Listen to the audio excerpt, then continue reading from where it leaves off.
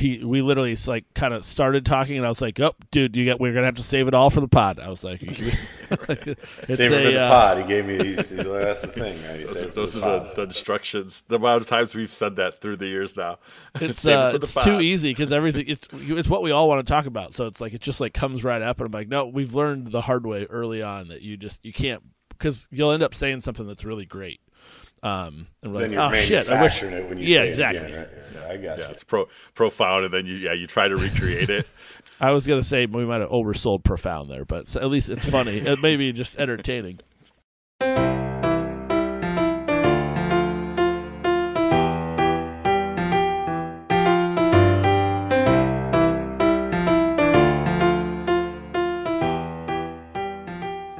Welcome to our Film Fathers podcast, the definitive podcast about fatherhood, film, and fatherhood in film.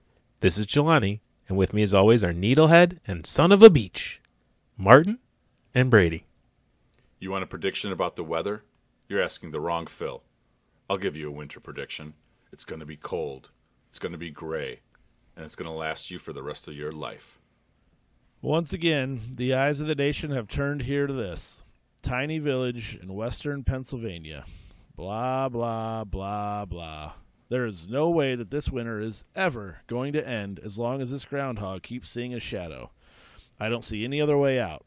He's got to be stopped, and I have to stop him. This week, we relived the same day over and over and over in Groundhog Day.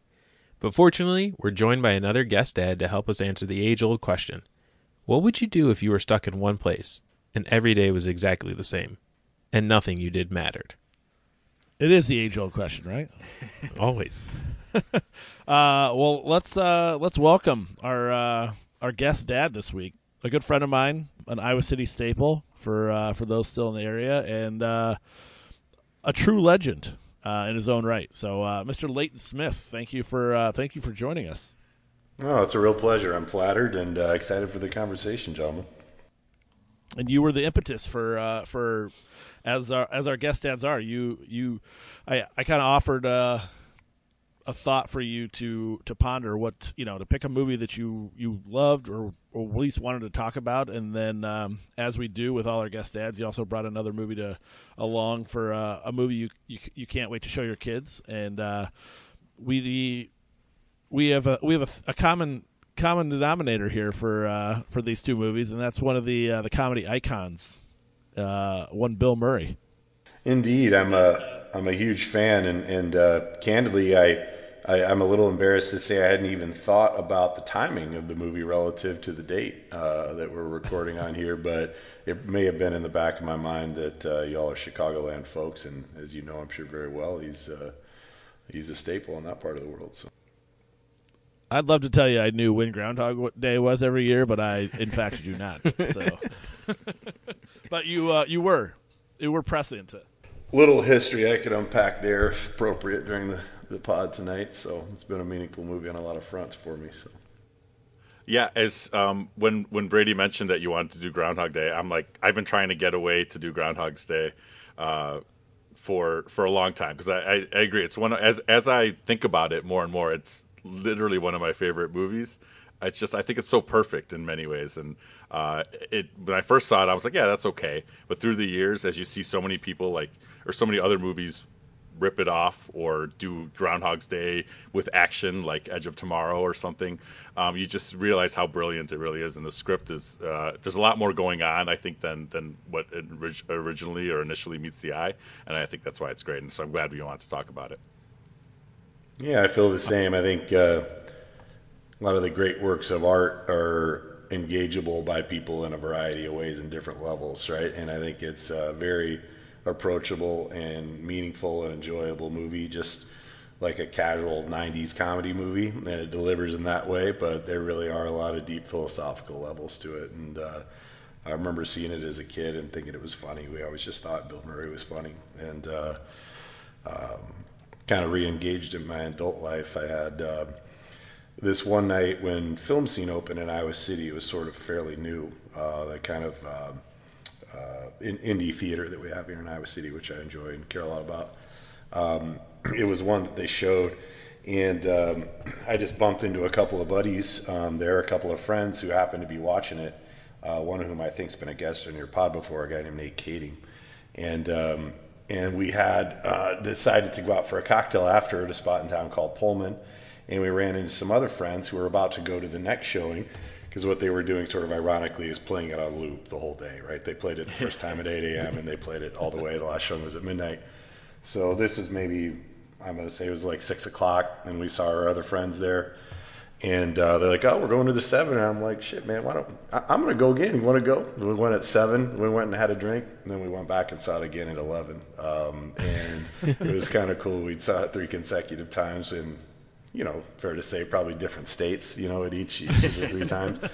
And it turned into a group of people who really largely had just met casually, and it became a kind of catalyst to us all turning into a little bit of kind of a movie and book club, and we would gather, and I think we're all longing for a little more intellectual conversation, and so sort of an impetus, and we named ourselves after that illustrious character that I'm sure we'll get to, and the group is called the Ned Ryerson Society, so we gathered on a monthly basis, and kind of talked about a variety of things, and oftentimes would watch a movie, not always, but oftentimes. So it's kind of sentimental for me. And for a lot of years, I've wanted to go to Punxsutawney and be there. I've never done, and or even in Illinois where it was filmed. Either way, I think they do a little bit on Groundhog Day there too. So it's still on my bucket list. Yeah, it's filmed in Woodstock, Illinois, which is, I would say, not far from me, but my assessment of Woodstock is it's far from everything. It's just out there. I mean, I've been out there before. Yeah, we have friends that live out there, and I have been out there, but didn't even really take the time to soak that part of it up. I know I've read that they have multiple different notations and signs and placards and such, like alluding to parts of the movie. So. A miss on my part, but this is the first rewatch for me in quite some time. I've seen this movie numerous times, but it's been pretty significant amount of time since, and I mean, it just wasn't hard to be back in love with it. It really, Leighton and these guys will tell you, and anyone else, I am not one for what I've come to realize is I don't really enjoy older movies. I have a hard time with them, and I just have a hard time. The flaws are too evident. This is definitely an older movie, especially at this point, and man, it holds up. It delivers. It's flawless. Yeah, I think it's so. It's aged well, just like Mr. Murray himself, as well as Ms. McDowell. So. Yeah, well, speaking of, so Bill Murray, obviously, it's hard to envision anyone else, owning that role, and he really, it felt like it wasn't, but it really feels like they could have made that role, like written that movie directly around him, and he is impossible to think that he isn't the reason that movie is great. But I mean, you have to imagine that, Harold Ramis absolutely knew it was going to Bill, right? No, it's not what I read. There's a lot of other actors involved, yeah. Okay. Too many to list, but I think it was. I agree with you. I think we all, you tie the Ghostbusters fam together, and it's hard not to think that has to be connected. But no, Jelani, what were your thoughts? So it was a good rewatch because I hadn't seen it in a while, and it's one of those movies that kind of sneaks up on you, especially when when it came out. We were can't even at the time 10, 11. Yeah. So like you remember, like the scenes that you see on the trailer and things that are jumping off like right in the beginning. But yeah, it has a lot more heart to it than I remember initially, right? Like you think about it being comedy and him doing all the silly stuff and, eating all the food because he doesn't care about anything and, acting ridiculous. But then you think about like all the stuff that he's trying to change and,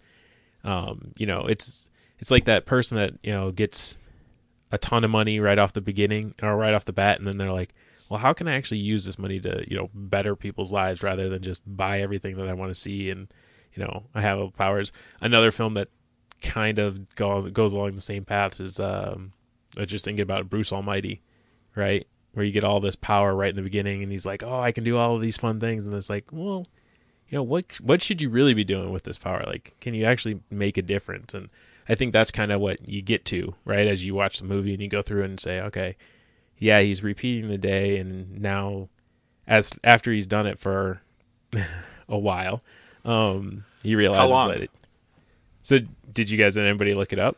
I saw I've so seen it many before, but I different don't ones. remember. Yeah, I don't remember what it was. So how long do we think it all was, and what did you read?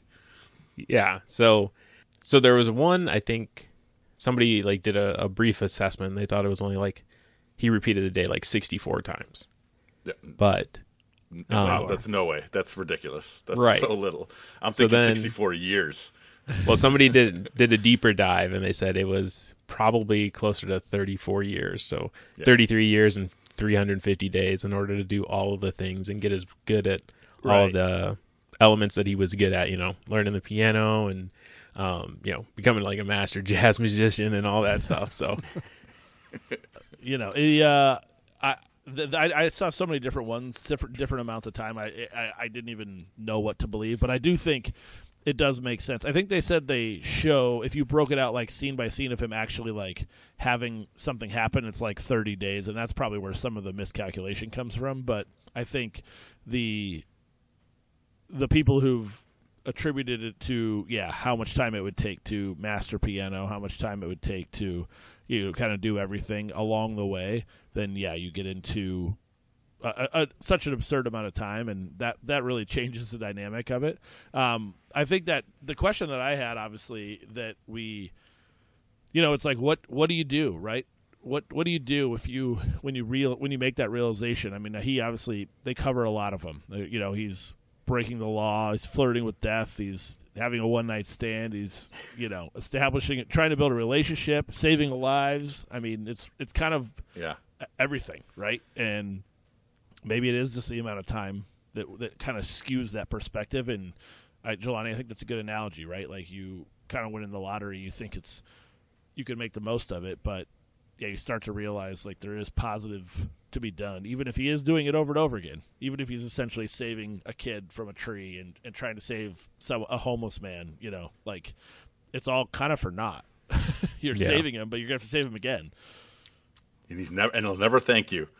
Yeah, I guess on the playful light level, I think we all experience, repetition and boredom and et cetera in life. And I think the scene at the bowling alley where the gentleman says something along the lines of, stuck in one place, doing the same thing every day and doesn't matter, something like that. And the guy at the bowling alley is like, yeah, I hear you, brother, right? Like that. On a light level, it's that.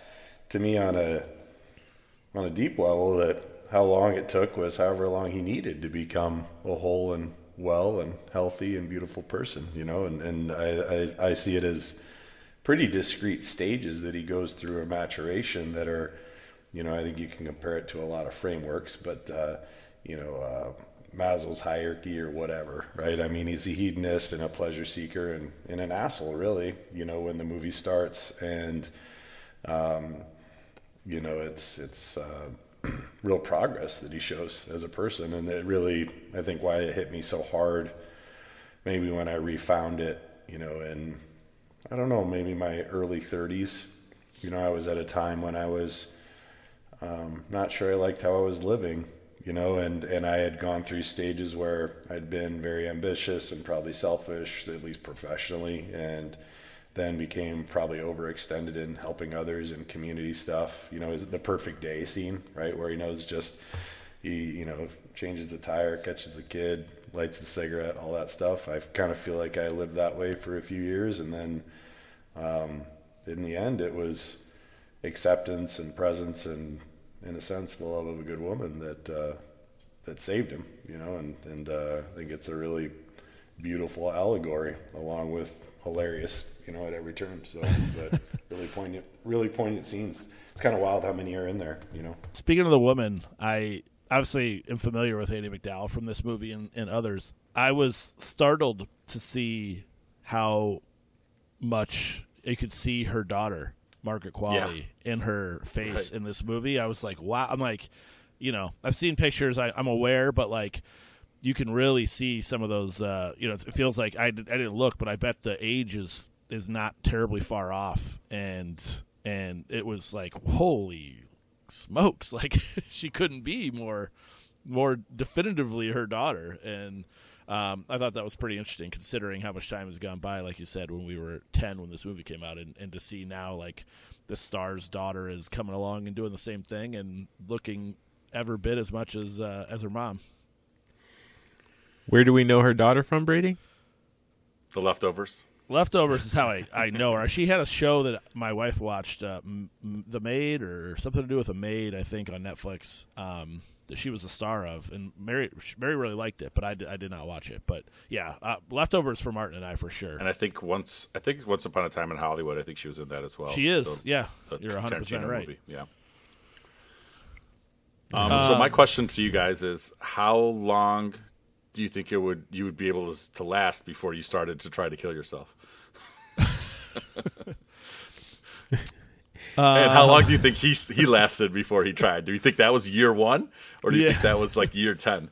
I feel like his perspective going in is different than mine. So like if I woke up tomorrow, I feel like I'm not in the exact same stage of life as he was when he went into it.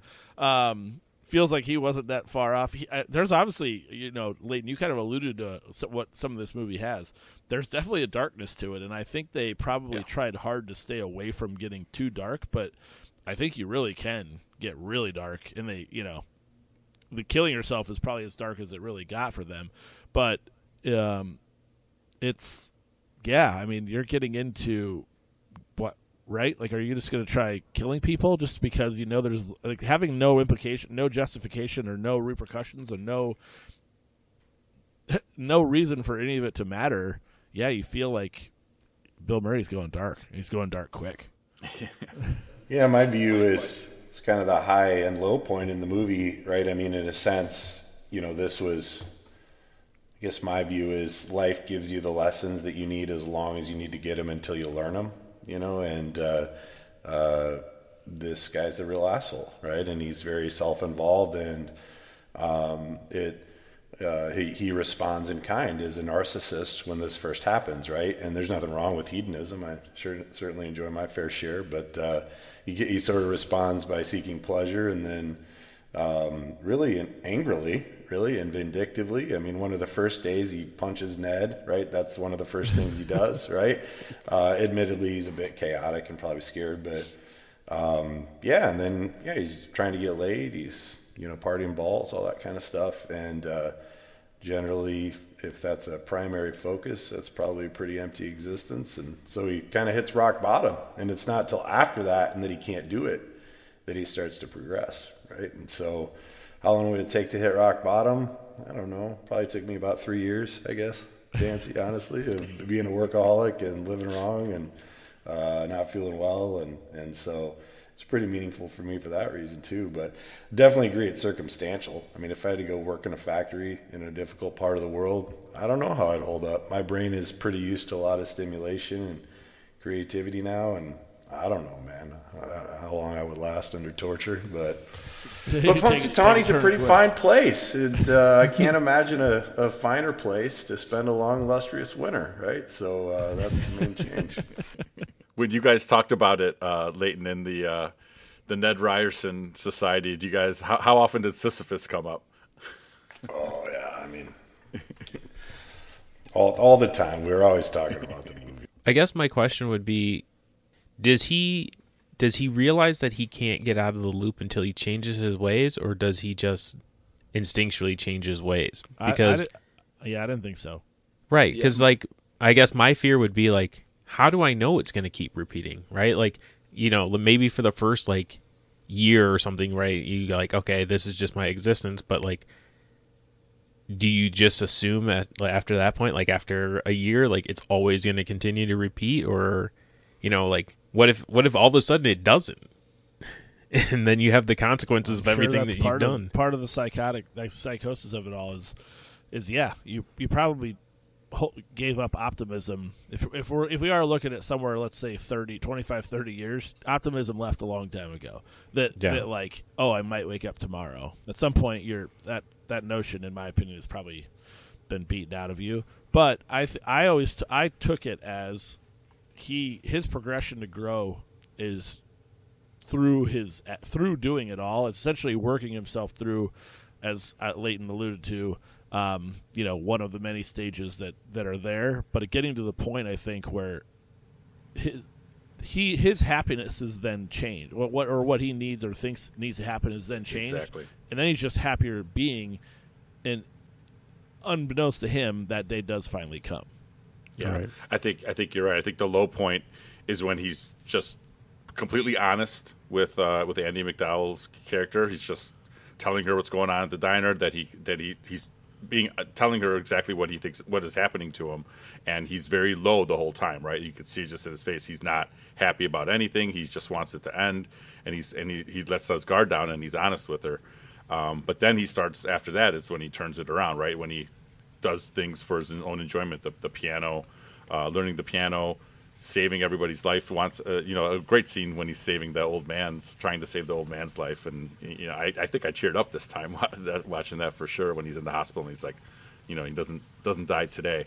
But then he just starts doing things, living his life the way a normal, well balanced, well adjusted person should, right? Like you just Human make every male? day. Right. Well, maybe not everybody, but it's the way we all probably should try to live our lives, right? Like just try to make the most out of each day, enjoy each day for what it is, not because you want to be somewhere else, right? Like all he wants to do is get out of Punxsutawney and can't enjoy the day for what it is. And then even when the he finally job, does, right? He said it's like this. I'm leaving. Exactly. Everything was about the future. I think a quintessential accomplishment is presence and acceptance. Exactly. And that's so. No, I don't think he's knowing what keys he needs to unlock. Jelani, I think it's a great question. I agree with the other pod members here that it just happened. I mean, I genuinely think he was pleasantly surprised that morning. He didn't expect that ever to have happened. I think he accepted it and was taking real pleasure and joy in just loving her well in the way that he could. And it wasn't until then, ironically, that he got maybe what he wanted deeply, right? I mean, I do think that's how life works. It is partially also after he'd had sweet vermouth. And, With a twist. With the twist. But what I think is great about this movie too is that nowhere in the script are a lot of these words that we're saying, right? Leighton, you said like just acceptance and presence. They don't spell it out for you, right? Harold Ramis leads you to that. Like this is what you're supposed to be doing, and that's why it's a great philosophical movie, because it has all these elements to it that makes you think deeply, but it's like wrapped in this silly package. But if you just scratch below the surface, you realize how brilliant the script really is. So I think it's one of those things, like you said, like you mentioned, you're not going to appreciate it as a kid, but in your 30s, you're like, this hits harder, hits different, as the kids say these days. What's your interpretation of the bartender? The gentleman at the festivities that night. It doesn't say much, maybe nothing at all. But you might remember when Bill Murray first encounters him, he asks for another drink, and I think he says with booze in it this time. And I've got my own take, but I don't know if you noticed him and how he interacts with the characters. I didn't necessarily catch that, but I do remember that line, and it does seem to imply there is some knowledge that is. I think of him as an omniscient figure who's aware of what's happening and sees the absurdity of the guy as a character. Someone mentioned that to me once, and I was rewatch. I think it's brilliantly acted. I don't know who the actor is, but he does make a couple expressions along the way. He definitely has some like hesitations and like here's something, and they make a note of showing that. I didn't necessarily put that together in the watch, but I don't disagree with you. And when is that the same bartender when he's ordering the sweet vermouth, and they show that scene over and over? Yeah, exactly. It's as if he's seen the iterations and knew that they were disingenuous or something, by the way he reacts. I like that. Yeah, maybe he's the one who did it to him in the first place, right? He notices this guy pulling strings. He's the Morpheus. inside the Matrix. Always assume it's the bartender. That's a whole thing. I'm not prepared to have a big talk about that, but that'd probably be a whole cast you could do sometime on themes around bartenders because they're like The Shining. Yeah, exactly. What's funny is when he first asked about the bartender, I swear the very first bartender that popped in my head was the guy at the old Western Saloon in Vacation. That like he pulls out the double barrel shotgun. I don't know why. I have no idea why. When you said about the bartender, that's the image that popped in my head. I haven't seen that movie and since we did it for the pod a couple years ago. But I was like, wait a minute, who? That was episode number 2, I believe. Was it that early? I remember it being like Labor Day or Memorial Day. Yeah, I think that was pretty early. I will say a couple things that have always, it's like if I hear it or it's like, oh, Groundhog Day. The primary being I Got You, Babe. Yeah. The song that has been, I would say, immortalized. I mean, I'm not going to pretend to be a Sonny and Cher fan. Obviously, very aware of them, but not necessarily my bag. But man, this song is if I ever hear it, I would assume that I'm living in Groundhog Day. It's the perfect song choice. There's no better because it's just straight repetitive. But it's also just really annoying. It's an annoying song to wake up to every day. But it's not It's not like the worst song in the world, but it would be if you had to hear it for 30 Chumbawamba. Exactly. That's not the worst song in the world either, but it would be if you had. So that would if that was remade, if this was remade now, that might be the song. Yeah, I'd break that clock probably. I would have broke that alarm clock probably a lot faster. That was a great. So I watched this with my kids this time, just because I thought they were ready for it. And yeah, the parts that they laughed at the most are the alarm, the alarm clock breaking, and when he punched Ned Ryerson, we had to rewind it and watch that again, right? Like that's what appeals to the 12-year-old. Well, that's one of those, and kind of circling back here to the Society's inspiration. That's another one that like you hear like Phil Connors, and like that just. For me, it's like, is that the most popular? Is that the most recognizable line from this movie? It might be. It's not necessarily the one that makes me laugh the most, but man, that's such a perfect character. When he hugs him and says, "Oh, I've missed you. Do you have to be anywhere? Do you have to be anywhere for an hour?" I don't know what you're doing right now, but can you cancel it? That is perfect, Bill Murray, right? That's like. And you're not going to believe this, but it was ad-libbed. So yeah, yes. there you go. I mean, it's like him in Ghostbusters, just being very quintessential Bill Murray, and I love that scene. It really is. So, was it just the randomness of Ned Layton? Was that in terms of being the inspiration for your Underground Society, or are you? I think it was just a pleasure that it's such an entertaining character. I mean, and the name is memorable enough that when you say it, for sure, it just brings you a little bit of joy when you think about that. Right? So, tried to date your sister until you told me not to. There's just everything he said was just like very repeatable, right? And I think my favorite is when he. Interferes after she buys Bill Murray on the auction, and where are we going? And she said, "Oh, let's not spoil it." And then his laugh that he does, wow! I don't even know how to imitate it, but it's. I got that very well. I got exactly. You got it, man. So, yeah, he's just pure gold as a character, and actually now that we're talking about him, I'm remembering we had talked about it, Jeremy. I listened to. What you guys had done on Sneakers, and you probably remember he was a great character there, the kind of dorky scientist that she goes on the date with. So, yeah. I don't know who that actor is, but I assume everyone mentions Ned Ryerson whenever they see him at the Target or wherever he lives. So, Stephen Tobolowsky. Yeah, he's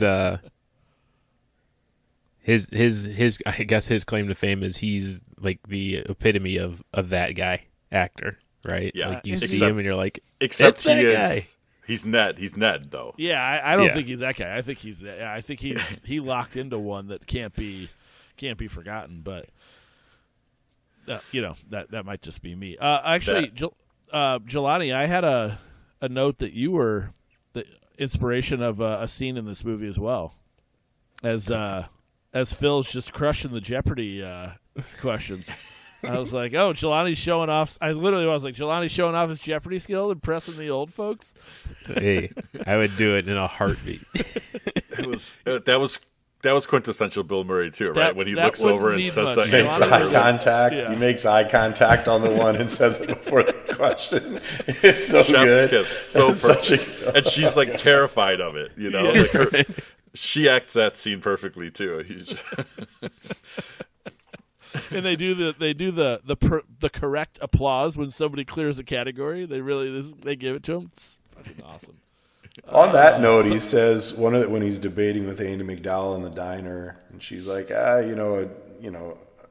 education in a Catholic school, I can assure you're not God, right? And he says, hey, maybe there is no God. Maybe there's just people who know what's going to happen before it happens, or something like that. I don't remember the exact line, but I thought about that a lot over the years too. Like what when you practice something, when you know how it's going to go, there's a lot of power in that, and that's a godlike quality. That's all he's doing. He just can predict what's going to happen because he's seen it before, and all of us are that way. Anything that we do, a bunch of different times, you know how it's going to go. Just like you guys do on this pod, haven't done a bunch of them, and so on and so forth. So I thought even that one was a good one, a reflection on what the divine might be. So, Father Murray. Martin, I wanted to test your knowledge here. One of the tidbits I saw meant nothing to me, but I figured, and Jelani, you as well, but Ramis had asked he wanted the radio announcer at the beginning of every day on there to be Chicago radio legend Steve Dahl. Yeah. You know who that is? Yeah, I met him. Oh, I believe it. But his twice last year. His partner didn't understand the gist, and so they opted out. And so I was like, oh, I didn't. It meant nothing to me. I'm like, but I literally made a note of it because I'm like, oh, I bet Martin will know exactly who this is. And yeah, absolutely. I was going to say I didn't think that sounded anything like Steve Dahl. So, they went for the wacky morning radio guys instead of Steve Dahl, who's a little more. He was a little edgier. He was more like. Don't want to say shock jock completely because he wasn't that edgy, but he was a Chicago guy and yeah, sure. And pretty early on had the Chicago attitude. So in the 70s and stuff. So yeah, he's a legend in Chicago for sure.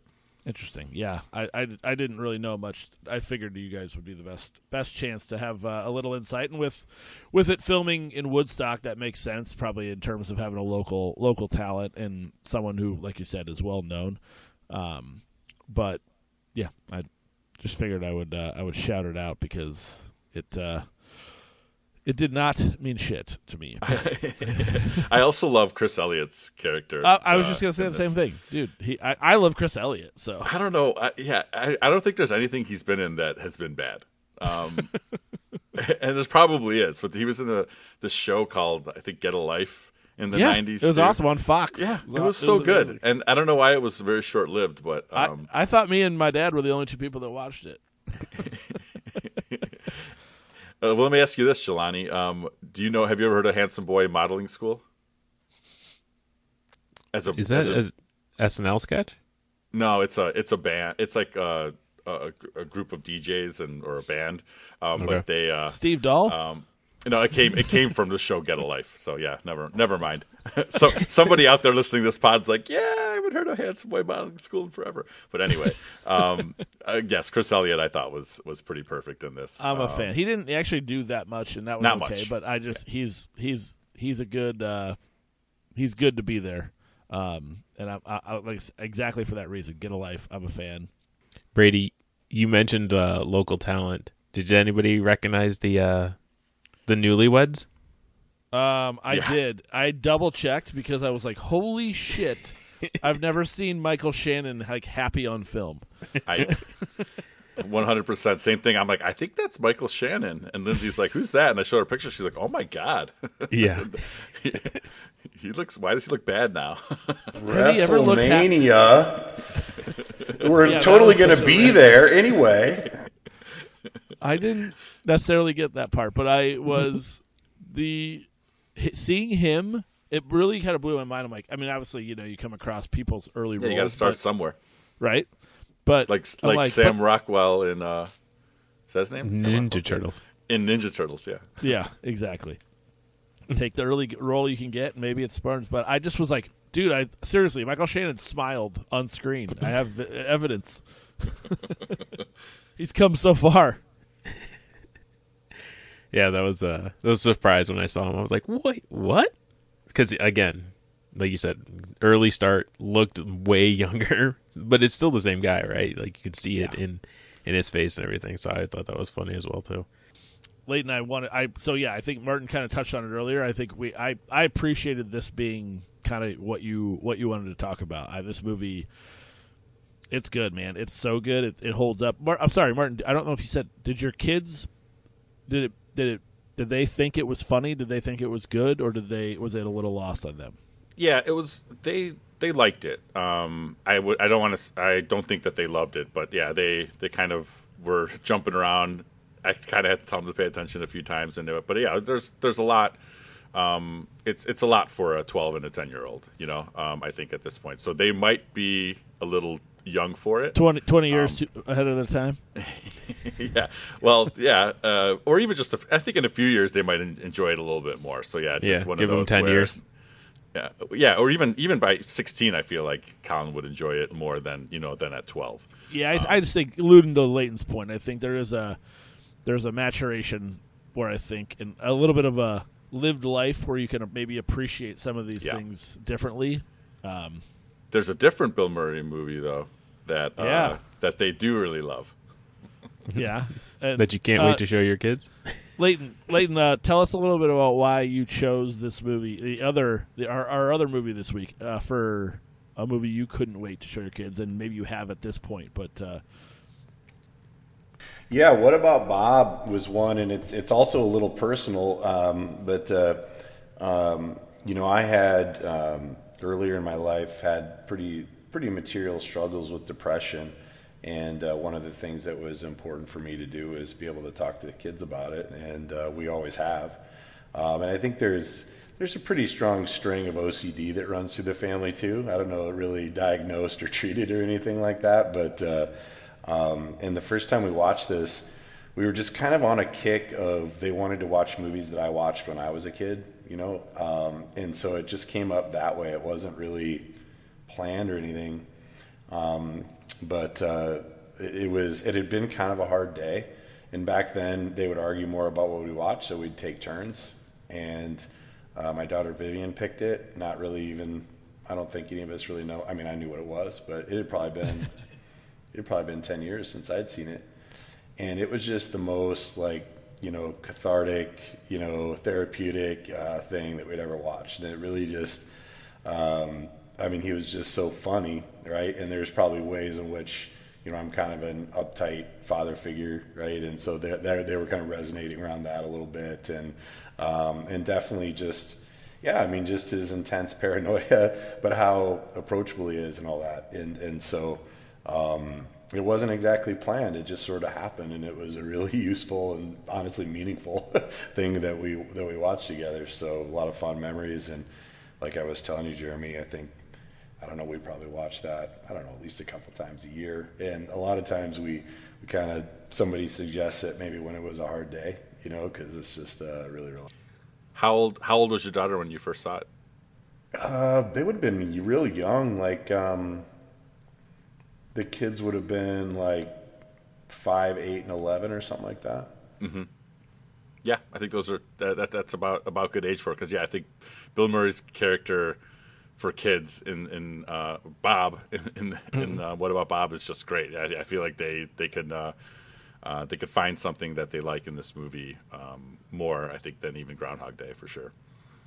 Oh, big time! Yeah, I think one of the scenes that stood out a lot early on, when he goes for the ride in the car with Anna, the daughter, and he starts to build rapport, right? About like what is she worried about or what bothers her? Yeah. And he's like, me too, you know. And I think that's a good point. I think that's, part of the frustration, right, that Dreyfuss is feeling the whole time is he's able to build rapport with every single person somehow, his daughter, his son, that he can't. Dreyfuss can't connect with them, and outside of using a puppet, a figurine, right, in terms of like being a therapist. And in the car, yes, he's relating to Anna. In the bedroom, he's relating to the son, like, or helping him dive. It's like Murray cuts through all that, and it's easy to see the frustration level on Dad's like, he can't do that at all. He just doesn't have that wavelength. And the simplicity of Murray. I haven't seen this movie in maybe within a couple years of when it came out, I would say. I mean, I definitely had seen it. I knew it. I remember liking it, but I just was completely falling to the wayside. So I rewatched it last night, and that's the first time in a long time, and laughed very hard in numerous spots that I'm no chance. I didn't remember the lines. I didn't remember much. I did remember the gist of the movie, but yeah, it's still delivered to me, and I'm glad to hear that Martin, that your kids enjoyed it. Leighton, that your kids enjoyed it. Jelani, did your kids watch it with you, or? No, we didn't. We didn't sit down and watch it just because, again, when you have the early '90s PG, it's not the same PG that they're used to. So Fair. we kind of like held back on that one, and I watched it by myself. And so it was just interesting again to kind of see like how we dealt with mental health back then. And I initially, honestly, I felt uncomfortable, like the way that everybody was dismissive of Bob and his issues. And I was like, guys, like, he's got some issues that he's got to deal with, and nobody really wants to help him. Like, they're all just like running from him.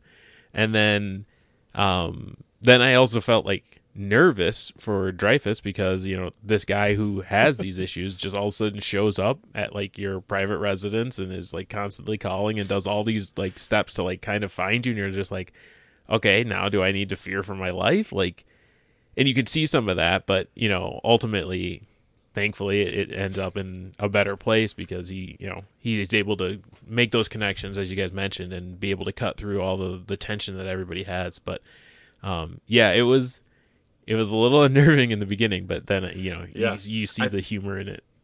I think you're exactly right. Like you kind of, especially as you watch it as an adult, same kind of thing. I think you can identify with both Bob and Dr. Leo Marvin.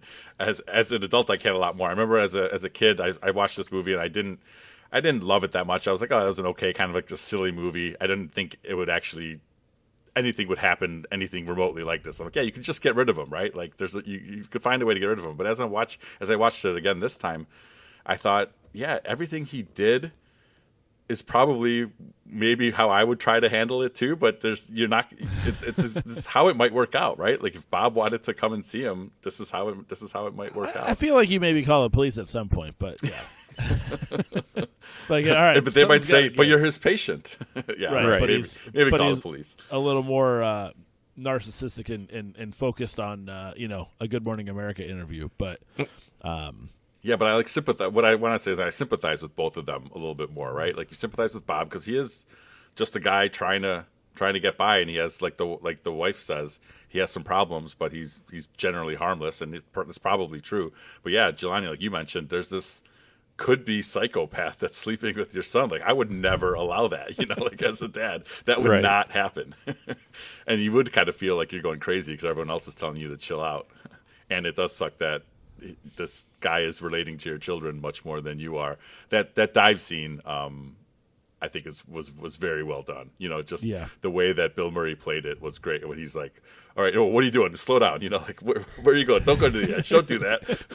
He's like, my edge is right here. My edge is like here. 5 boards from the edge. Yeah, I was dying. That's my favorite scene. It's really good, and that's I think I don't remember it. I didn't remember it before. You see a lot of there's a lot of heart in those scenes, and you can even say that about Groundhog Day too. There's some really romantic and heartfelt scenes that are living in the middle of this like dark and comedic movie, and it's if you could, I think you kind of said it earlier, Martin. Like if you scratch the surface, there's like it's all the stuff underneath it. And I think there is more there, and I think it makes it more enjoyable. And probably why these movies carry so much weight still with us, not just for nostalgic purposes, but because they're really good.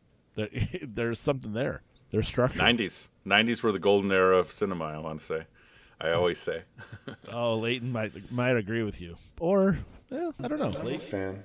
Oh, I'm not as informed as you gentlemen, but yeah, I think there were some classics there that have stood the test of time pretty well. I think these two that we're talking about are great examples that there's real layers to it, but it was also just could be pleasant just to watch and relaxing, as opposed to always a challenge piece or such a dopamine hit, approach or such an on the nose contrived, issue film or something like that. These totally.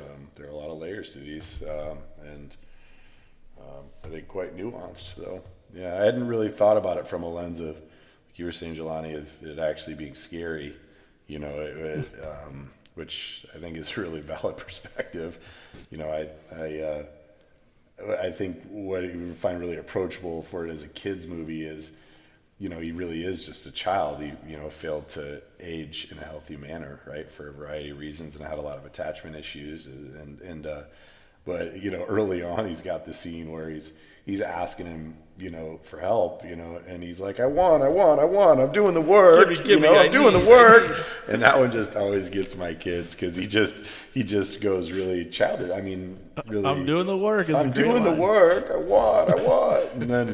And then by the time he kind of gets his way and he's so happy, and they're there, I think my favorite scene is when he comes back the next day to the lake place, and they're Leo Marvin's shocked.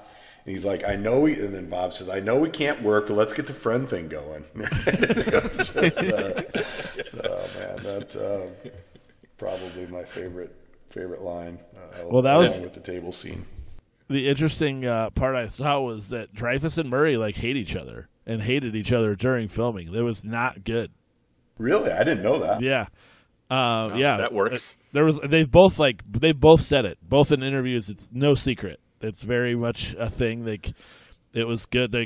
Murray apparently, according to multiple stories, was a huge asshole and threw shit. He was abusive to Dreyfuss and some other people, and it was it was. So it's funny because in hindsight I was reading it. I'm like, maybe Bob really got to Dreyfuss on a personal level.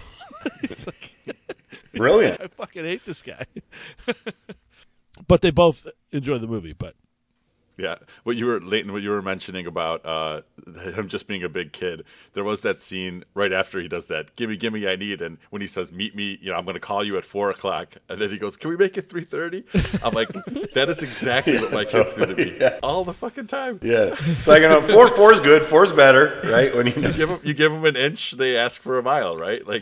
You finally succumb to what they want, and that's totally made me think. I'm like, oh my god, this is what every child is like. Well, the funniest part about that is Bob would literally have nothing to do until 4. He's literally there strictly waiting for that phone call. So to even ask for any other time, it's just so funny to me. Any sort of ask there is just over the top. But it's a phenomenal line. Going back to the dark part, Leighton, I actually made a note too, kind of seconding Jelani. I was I was watching it thinking man, I don't know, and this is maybe just a fearful parent viewpoint, but watching Sigmund, talking about his being scared about how obvious death was, I'm like, yeah, I don't know. We haven't had those conversations, right?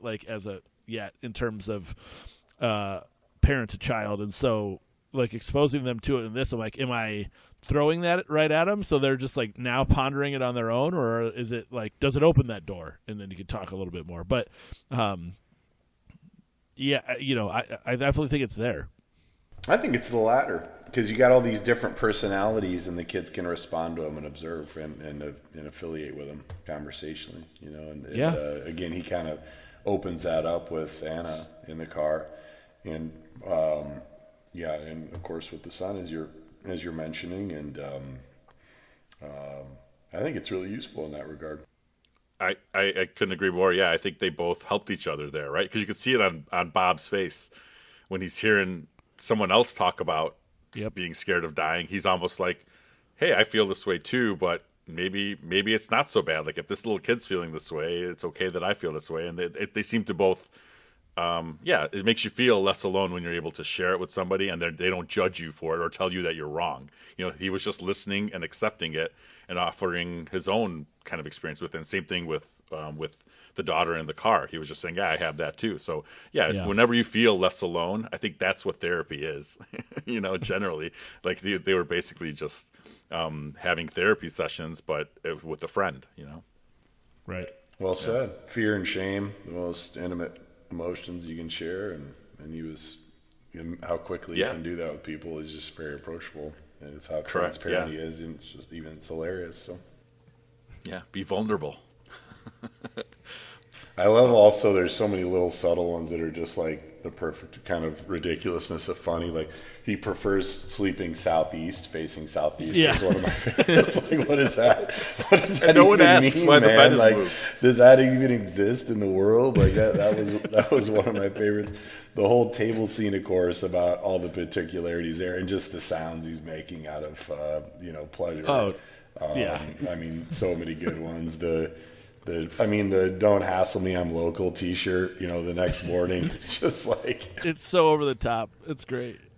He's a on friend of vacation. mine had that exact that was his costume for Halloween. He had that shirt with the fish around his neck. It was perfect. And this was like, I don't know, 15 years ago. So he was ahead of his time. One of the things that I laughed at was I recognized the daughter when she appeared on screen, Catherine Irby, and I looked it up because I'm like, It's like Law and Order or something? well, yeah, from Law and Order, but also from Mighty Ducks 2. She is in Mighty Ducks 2, which is filmed 2 years after this, 1993 or 94. Sorry, 3 years, and she's Emilio Estevez's love interest because she's the other coach. And I was like, wait a minute, how old was she then in this? She's only 10 years younger than Julie Her Haggerty. mom. Yeah, Yeah, she did not look young. In Right. this. Not high I school think, age. I think you said she was like 26 playing a teenager. Yeah. So, Yeah. That sounds right. A couple years ago, Hollywood style. Which I just thought was hilarious. I'm like, yeah, she probably shouldn't have been the teenager. And then Betty, I don't know if you guys remembered Betty, the service, the answering service. Oh, yeah. Yeah, she looks vaguely familiar. So, did you guys ever watch the show Ghost Rider on PBS? I did watch WTTW? that. Yeah, when I was a kid. Yeah. So she's Grandma Jenkins from that, and then she was also Donovan McNabb's mom in all of the Chunky Soup commercials. Oh, there you Oh, go. yeah, that's totally right. whoa. Yeah. I think my head just exploded, man. That's going to be where I know her from, not the PBS show. Yeah. But yeah, she's had a big role, in other things. But that Chunky Soup ad like really put her over the top. Everybody's like, oh, agreed. we see her all the time now. Agreed.